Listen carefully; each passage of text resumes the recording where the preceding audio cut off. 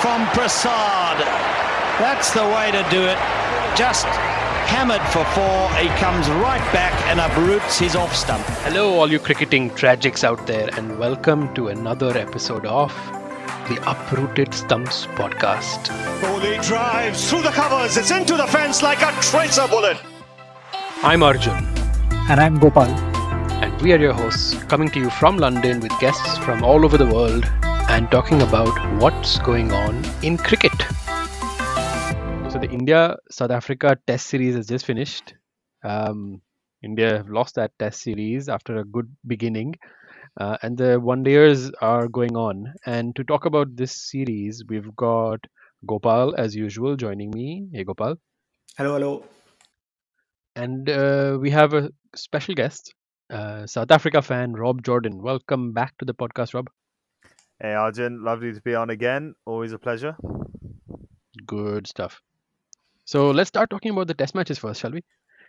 So, Arjun, this is a reminder to all our listeners that we've completed one full year. We started this podcast in December of 2020, Jan of 2021. So this is effectively season 2, episode 1. Yep. Congratulations to us. And thank you everyone for listening. And all of you will be happy to note that we've also started learning from our mistakes recording this show. So we just did a previous episode with Rob before this recording, and we did the entire episode for the whole of 90 minutes. And at the end of it, we're all high-fiving each other. And then Arjun tells us that we forgot to hit record. Yeah, that's because it was 90 minutes. We didn't want to put an episode that long. So let's see how short we are now. The Test series, I mean, even though there were no fireworks between the players, it was a very exciting and well-fought series.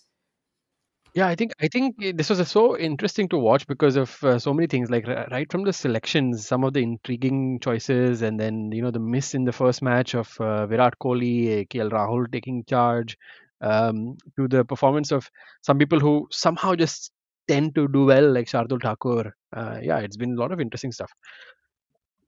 Yeah, I think what was nice about it was complete contrast to the Ashes. It was a very good advertisement for Test cricket as a whole, and like Arjun said, some very interesting selection choices came off. Like Marco Jansen for South Africa was a good example. Yeah, I mean he's a superstar, right, Rob? What do you think the outlook for him is in the next few years? I'm just hoping they don't overload him because I feel like that's what happened with Rabada. He's still playing amazingly, but I just feel like if we can keep him going at a steady tempo, he'll be a world beater. He will be. Does that mean no T20s for him? He doesn't play the IPL. He stays protected. Is that what you're referring to? I have no problem with players going to the IPL, but I feel like we've gotten to a point with the IPL where international teams need to work a little bit with those franchise crickets. Just to manage workloads. But yeah, I would like to see him focus on Test matches for the minute. Also, how important was this win for South Africa? It just seems like even in the World Cup, Quinton pulls off some controversy and South Africa rally around Temba and do really well. India start yelling at their favorite broadcaster, SuperSport, and the South African boys say, "Hey, that's a step too far," and start rallying together and start beating India. And Quinton says, "I'm going to quit Test cricket," and then so it just seems like South Africa likes a bit of controversy or sort of having their backs against the wall to fight back. Yeah, I think that's South Africa's strong point. Definitely being able to kind of fight back from whatever situation they're in. They've always been, in my very unbiased opinion, the best team to come out of a struggle. Sorry, Rob. 1990 South Africa is calling, and they're saying no, we don't buy this. And I'm hearing someone saying choke. What's the word? Oh yeah, they are saying the word choke. Can't say that. I mean, that's incredibly rude, first of all. But second of all, the difference was that we were never the underdogs. South Africa's a much better team when we're an underdog team. When we're favourites, we're always going to fail. So, Rob, let me ask you, who would you say is the special, let's say, find or someone who's surprised you in a positive way from the South African side in this series? I would say Keegan Peterson, to be honest. So I've not really taken too much of an interest in South African domestic cricket for the last couple of years, being in the UK. But I've known about him for a couple of years now, and honestly, I thought he was going to be a decent player, but he just looked the most solid batsman of both teams out there. Like every time he came out to the wicket, even when he didn't score that many runs, he just looked so good. So for me, he was kind of the find. And there's something unique about him. Like he is solid and he looks solid, but at the same time he doesn't look solid as well, which is kind of an irony. I feel like there's something in his technique which is a bit odd. He plays really forward, but he has, I think, that mental strength, that ability to play one ball. If he misses the ball, or if it almost nicks him, or even if he's dropped, he'll get back. He won't be pushed down or pressurized by that. He'll play very strongly, and I think that's something that I would have liked the likes of Van der Dussen to perhaps do a lot more of, being a slightly more senior player. And I think that is something that's very rare nowadays in good players. I won't say the best players, obviously, like your Smiths, etc. They have that doggedness, but for a person like Kevin Peterson of his skill to play so well, it's inspiring to see. Also, I really thought Rob would talk about Temba, because since the very beginning, Rob Oh has yeah. been a Temba fan, a Bavuma fan, and kudos to him for getting that so right. He seems like a man who was determined. As soon as the responsibility of the one day captaincy was on him, he ended the series with an average above 70, which is Yeah, I'll take insane. my criticism back. I was the one, I remember, who kind of challenged Rob when Rob was so positive on Temba Bavuma, saying his statistics aren't that great. He's played so many test matches. He's averaging something like 32, 33. Rob gave me some reasons, which I kind of didn't agree with too much, about Temba having to bat too much with the tail. But then now, looking at the way he's batted, you saw again that fight. You saw that he had the technique as well. He had the temperament, and he was scoring runs. He wasn't just staying in there. And he ended up with the highest batting average for South Africa. So yeah, well done. I stand corrected. Yeah, no, thank you for that. Honestly, it's been an absolute slog for the last 3 years defending Temba, but no, he's come very right, and I agree with you on the ODI captaincy. I think that's kind of awakened something in him. But yeah, I was impressed by him, but I wasn't surprised by him, so that's why I went with Keegan. Gopal, what about India's selections? What do you think we did right or wrong?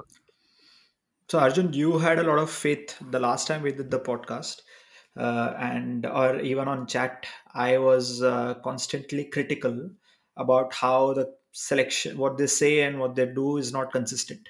It's not that they disagree with me, or I have a fundamental problem with their selection, or there's a mismatch in thinking. It's that they are not consistent with their own theories. And you said, no, they have a plan, we just can't see it, we have to give them the benefit of doubt.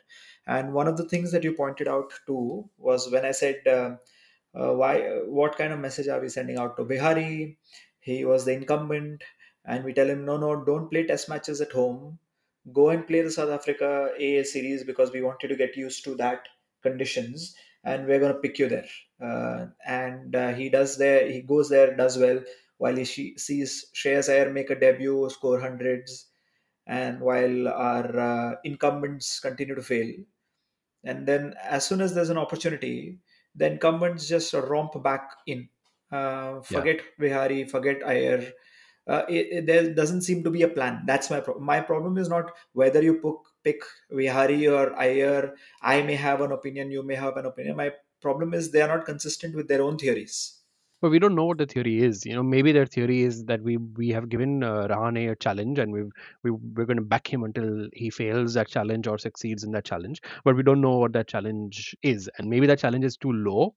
in which case, yes, it is wrong, and his performances perhaps do not justify his continued selection for so many years. But we don't know. So I when I say I give the benefit of the doubt, you're right. I get the benefit of the doubt because we absolutely have no idea what the discussions are, and I have to believe that for a um, an entity that is as important as the BCCI, with intelligent people running it, even though there may be bureaucracy, politics, they're still intelligent people who have the best in their hearts and minds for Indian cricket.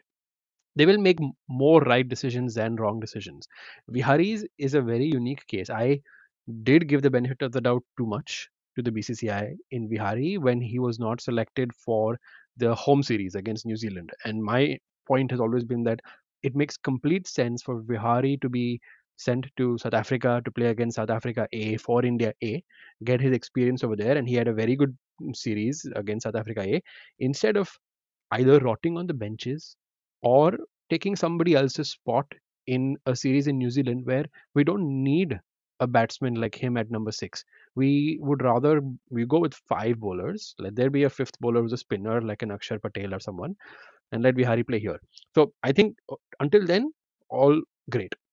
The problem was when Vihari was not picked in the first test. Then that showed that there is no real consideration of what Vihari's role is. I would have definitely picked him in that test, and the game that he played, he performed well enough. So he showed that he has the ability to be in that team. In fact, probably I would have picked him as the only spinner. Let's say, of course, he's not the quality of Ashwin, but Ashwin hasn't had a great series. So you could have had Vihari play that role to just give some respite to the fast bowlers. So that was one mistake I think that India did, not playing Vihari enough. Uh, my main problem here is it's not like the intentions of these people are, they have biases which they won't admit to, and they keep hiding behind this idea that we know better than you. Exactly what you are really doing. You are giving them the benefit of doubt, and they want you to give them the benefit of doubt. So I just wanted to pull out the statistic.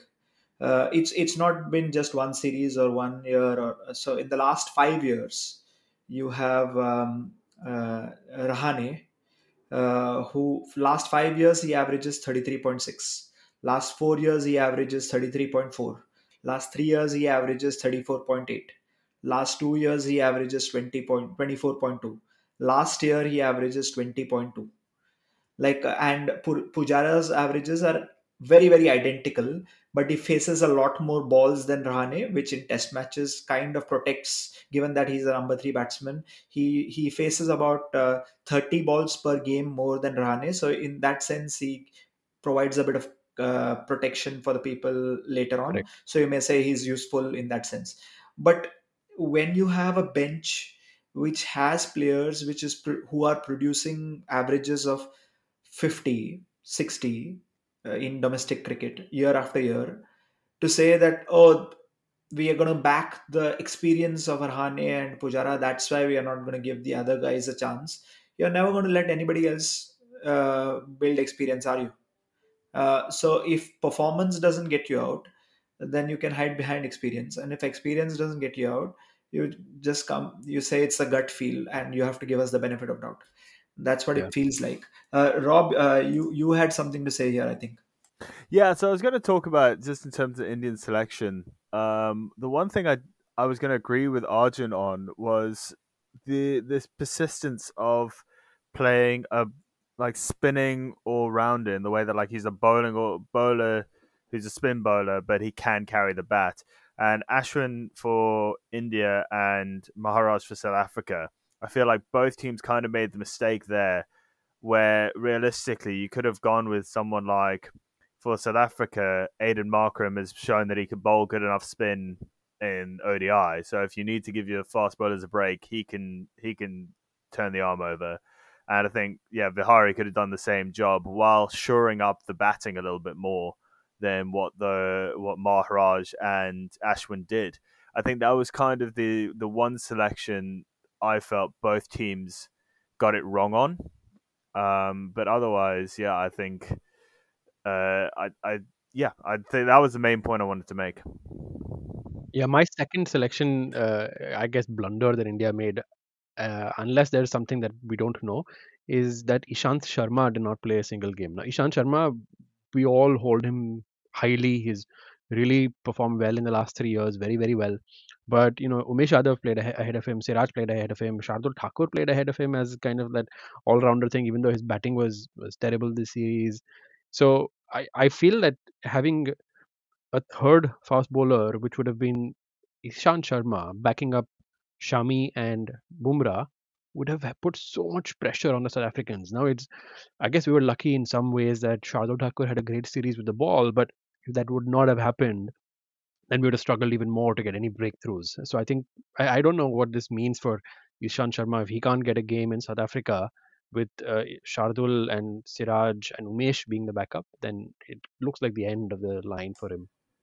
Yeah, I get both your both your points, but I still can't get beyond the fact that our batting failed. Like we had a potent enough bowling attack to cause trouble, even with the, let's say, I agree that in hindsight, Vihari would have been better than Ashwin, given Ashwin was bowling 2 over and 3 over spells. So that's not nearly enough for a spinner to really get into groove and pick up wickets. But maybe there was nothing in the pitch. So I agree that Vihari would have been a better pick in place of Ashwin, but we wouldn't have been debating that if all three of our middle order batsmen did not fail consistently, and they've done so for a while now. Like Stuart Broad put it, if you don't score 300 or 400, you're not going to win test matches. Agreed. Yeah, Yeah, but hopefully we see a change soon. I'll agree with that point. One quick question before we move on that I had is Rishabh Pant still the go-to man in the tests when your top order are crumbling like that? Why not? I mean, he seems to be like the person who's actually counter attacking and succeeding more often than not, which somebody else who had less skill than Rishabh Pant and maybe a temperament of defensive temperament would not be able to do that. I mean, he scored one of the great test match centuries of the last few years in this series. So yeah, I think Rishabh Pant is definitely the guy. Unless you're being sarcastic and referring back to our first episode about Rishabh Pant and all the controversy around his selection. No, I was genuinely asking. I know he had the one great 100, but I was just genuinely wondering if there was still an idea that if your top order's failing, can you risk having Rishabh Pant, who yes can play those 100 match innings, but also could very easily get caught in three balls and then you exposing the tail. But I was just asking the question that was pretty well answered. Thank you. So I think on Rishabh Pant, the only problem, like nobody in India is doubting his position anymore. But the only Hopefully. problem or question mark that I have is, when Kohli got his big 100 against Sri Lanka in some 80 balls, like that was a turning point in the Kohli determined. Suddenly he was a different guy. He would be way more consistent before that and after that. Similarly for Tendulkar, once he started opening, is a completely different batsman before and after. There doesn't seem to be that marked change in Pant, because second test, for example, he got out in a very silly way that you expect Pant to get out when he was being heavily criticized. And the century that he got, he didn't change much, but he just took a few more balls to get used to it, and then he still went for it. But there was a more measured attack. One would have thought that I was expecting to see some change, which is not very obvious. That's the only observation I'll make on Pant.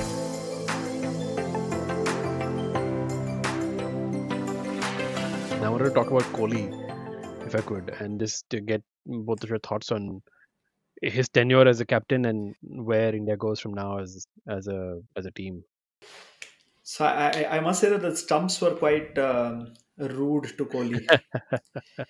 I mean, just getting themselves dislodged, just staring at him all the time when he's batting, relentless.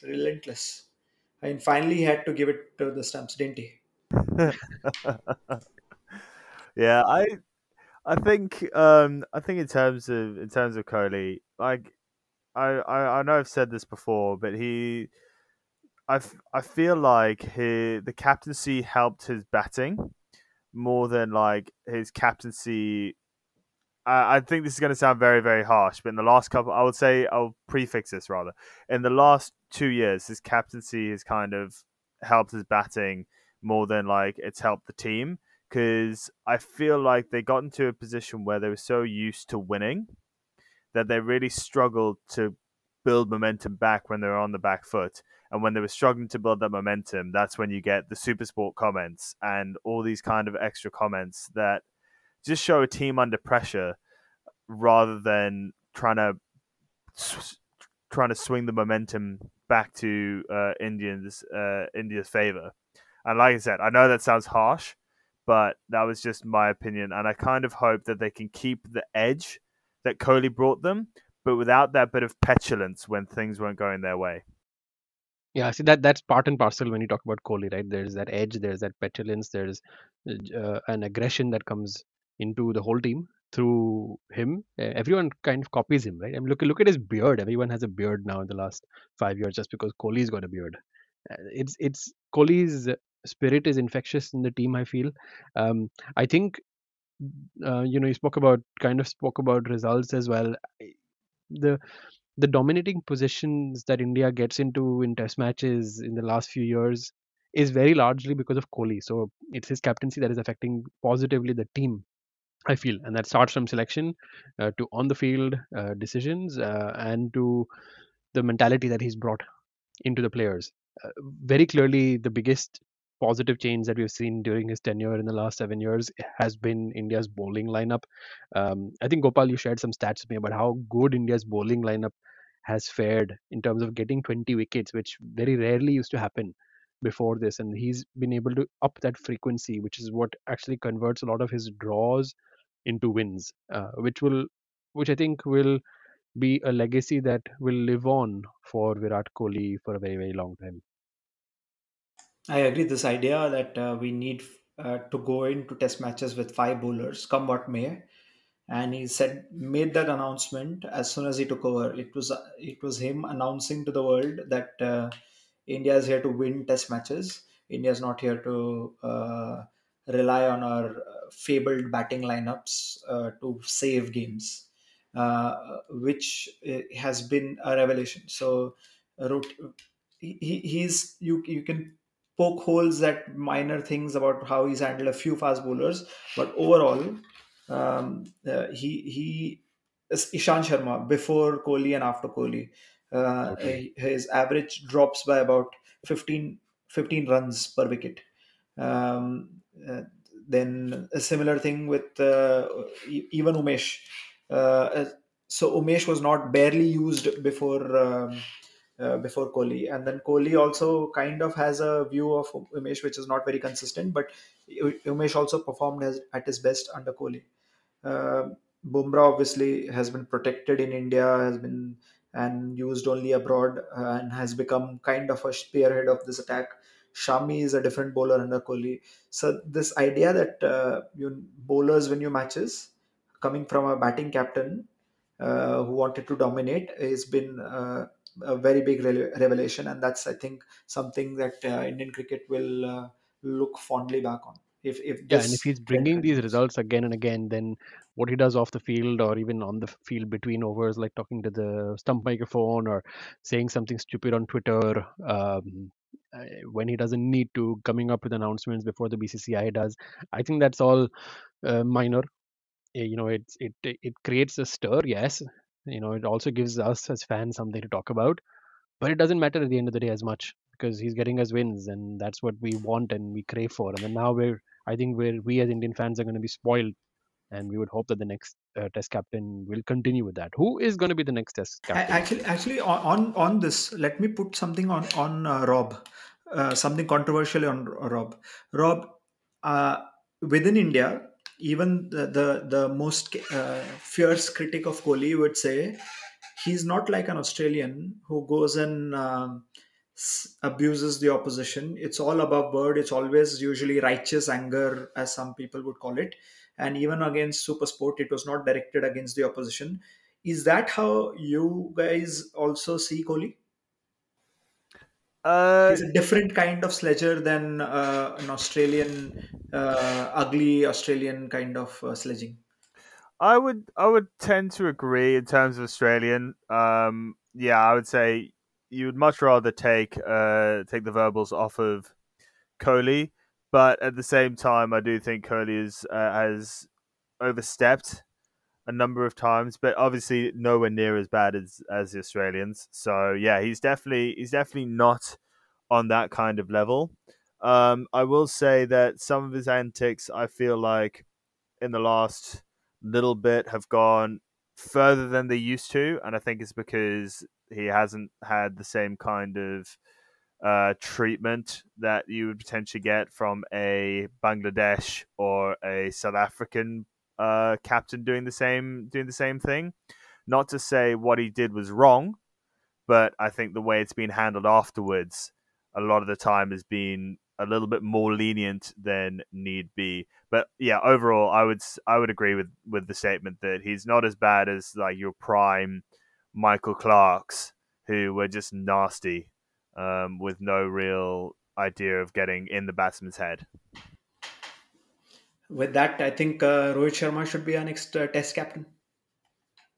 Has to be him, right? At least for the next 2 years until this World Test Championship cycle is finished, and then that means that he will take care of the team for the two ODI tournaments as well, and the T20 World Cup, which will happen this year, I think, right? This year is the Yeah. T20 World Cup in Australia, and then the ODI World Cup after that.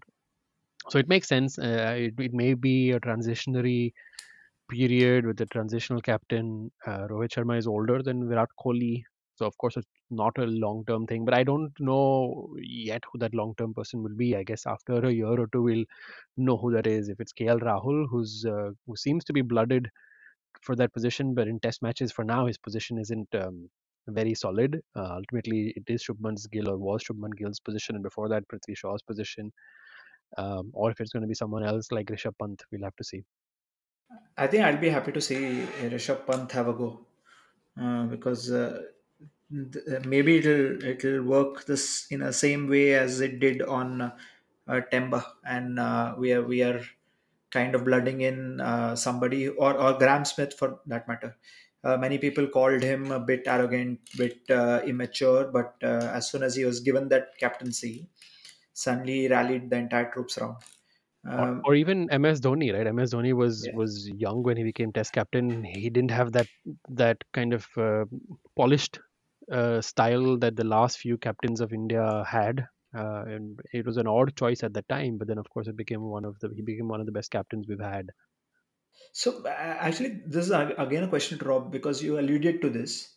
Do you think picking the right captain like sets the right tone and suddenly the team's performance improves dramatically, or the captain is as good as his strategies on the field and everything else is kind of the infrastructure behind and the coaches behind and everything else is immaterial, let's say.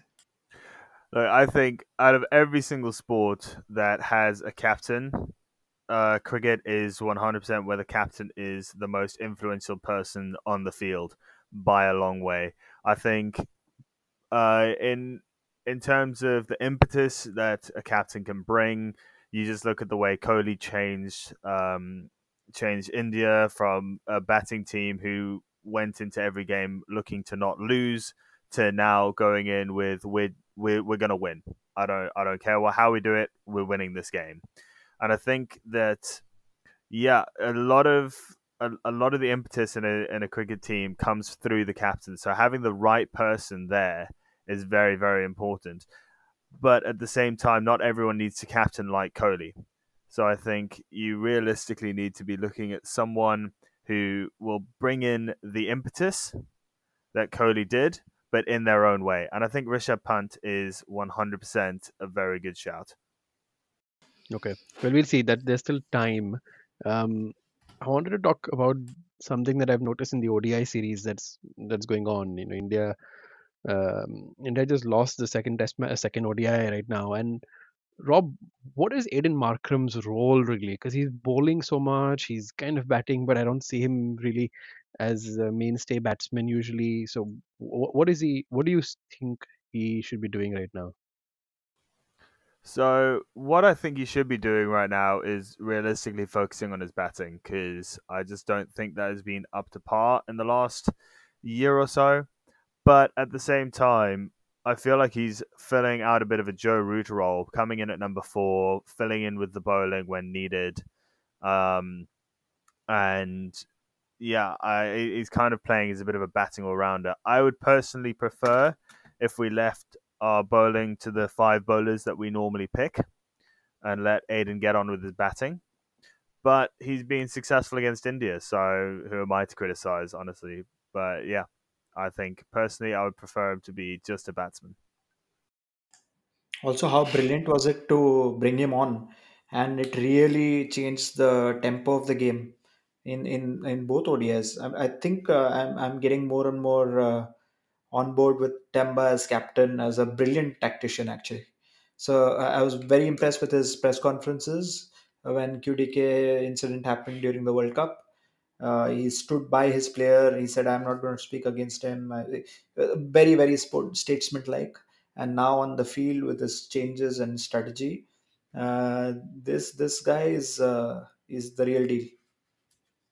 Okay, Gopal, do you think Venkatesh Iyer is also the real deal in ODIs outside of our subcontinent?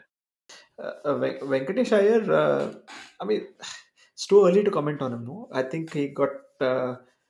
So I'm being very uncharitable here, but I think he had a good IPL season.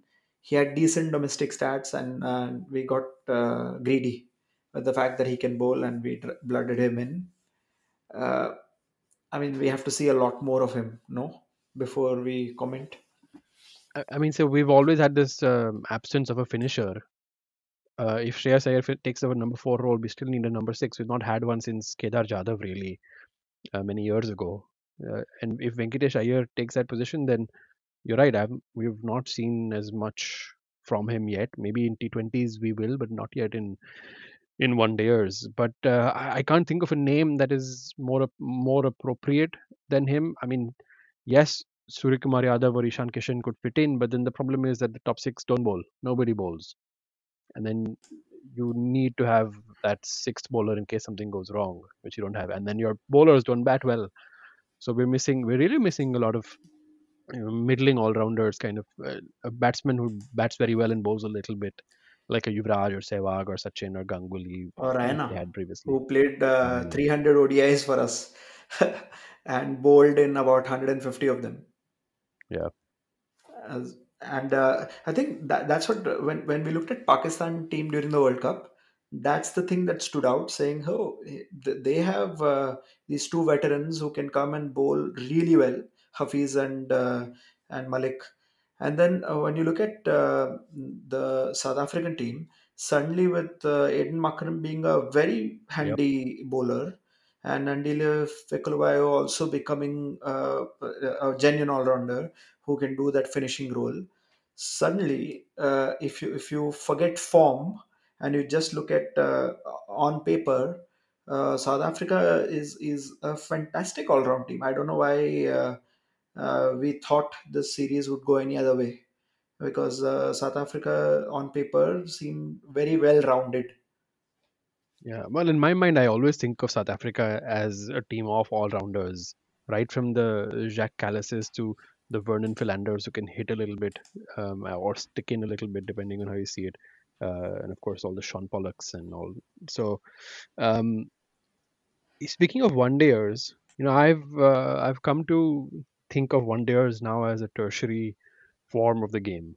Uh, at least in the long term, I feel it will become the tertiary form of the game.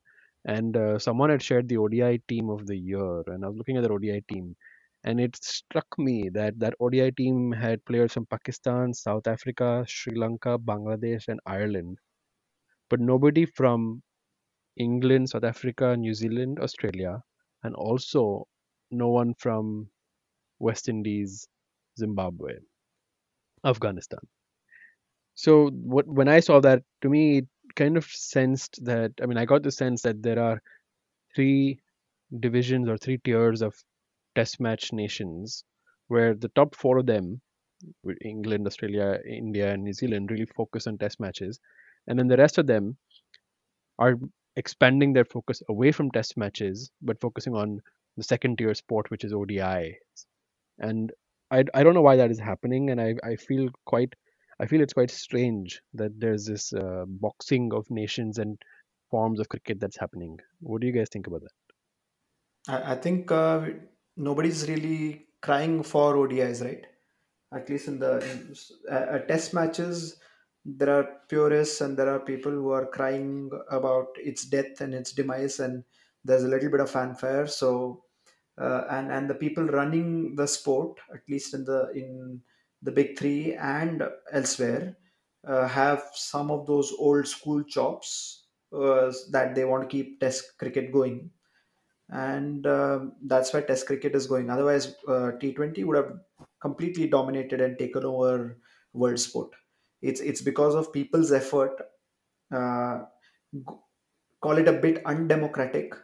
The reason why people like us are able to enjoy Test cricket, because otherwise there's a winner take all kind of attitude when it comes to commerce in sport, and T20 would have taken over, even though there's a market for the other two. And I think there's nobody really fighting for ODI cricket. That's till there's a World Cup, there's no relevance. Yeah, I think the problem comes in with broadcasters really, because broadcasters are the ones who give you the money, and money is how we're going to keep cricket alive. And realistically, you look at um, you look at being test matches gone past recently, the India South Africa one, and it had everyone gripped for every day that it was on. Um, and but even then, it's still dying out in terms of broadcasting. Whereas T20, you always see T20s going on. There's IPL, the Big Bash League, the Pakistan I know Super what he said. League, all these different T20 leagues going on around the world that are always on, and I just feel like it's kind of saturating the market for cricket, and ODI is the one that's sadly getting left behind a little bit. And I have to agree with Gopal. It's mostly because no one's really pushing for it. Yeah, I agree with you, except the sentiment, Rob. So I agree that it's being ODI is being left behind, but I would remove if I were to say that, I would remove the word sadly. I think I would say ODIs are thankfully being left behind, because I think that'll create so much space for focus on two forms of cricket, which are really the way forward. One is about expansion, fun, and the other is about purism and strength. And then hopefully all teams will focus fairly equally on both formats. All test teams will focus fairly equally on both formats. I think that's the way hopefully the game goes. Do you think having ODI cricket is a distraction for Test teams? 100% is unnecessary. The only reason ODI cricket should still exist is because the World Cup, the ODI 50 over World Cup, is still one of the premier events in cricket. And if it weren't for that, then ODIs would be absolutely meaningless, especially bilaterals. We don't even have any tri-series ODIs nowadays. But the challenge of the ODI game is it's completely different to either Test matches or T20 cricket, in my opinion. There is a it's a completely different challenge. It's a completely different sport. It's not. It's different. I won't say it's completely different. How is it completely? Because then you could say that five Uh, over cricket is different, or you could say that playing pairs cricket is different, or playing boom boom cricket or something else. Of course, there's different things, but I mean, I think we should focus on some of them and really expand them and really have good tournaments and statistics and league systems for them. No, so the reason I say completely different is you West Indies in the middle till other people caught up. In T20, if you catch someone by surprise with one strategy, you can run over the entire tournament with that kind of strategy. It's difficult to hide in ODI cricket. It's most difficult to hide in Test cricket. At the same time, in ODI cricket, you there is a bit of urgency. You can't really play out a good spell and then hope things change for the better. Like an easy session is around the corner, like you have in Test cricket. So I that's what I mean by the challenge. It's almost like it's the most difficult format to play. Um, as a captain, as a batsman, as a bowler, it's according to me, if you played the same number of days, it's more challenging to play a calendar of ODI cricket than a calendar of Test cricket. Yeah, it would be.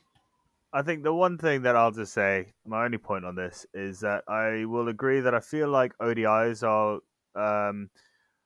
not necessary anymore. I feel like specifically ODIs where it's internationals, but I don't want to see 50 over cricket go. I still want to have your county level cricket, and most specifically, I want to have the under 19 Cricket World Cup still as a 50 over game, because I feel like it gives you a nice little balance between T20 and Test match cricket for young players to really showcase that they can do both. Where it's not on an international level in terms of county cricket, whereas if you keep the under 19 World Cup as a 50 over game, you get youngsters with an opportunity to prove themselves at an international level. So yes, I would maybe like to see a bit of a phase out of the ODIs, but in terms of 50 overs, I still want to see that going on. Yep, and that under 19 World Cup is going on, as we speak. And it's happening in the Caribbean, so I'm looking forward to Ian Bishop popping up with his analysis on all the youngsters later on. So and just to remind ourselves, when we didn't place record, Gopal predicted the series result on the ODI would be 2-0 to South Africa at this time. Oh, come on. Yeah. Thanks so much for having me, guys. It's always a pleasure to chat cricket with you boys. That's all for today, folks. Wherever you are in the world, have a great day, night, or commute, and stay safe. Remember, cricket is the winner.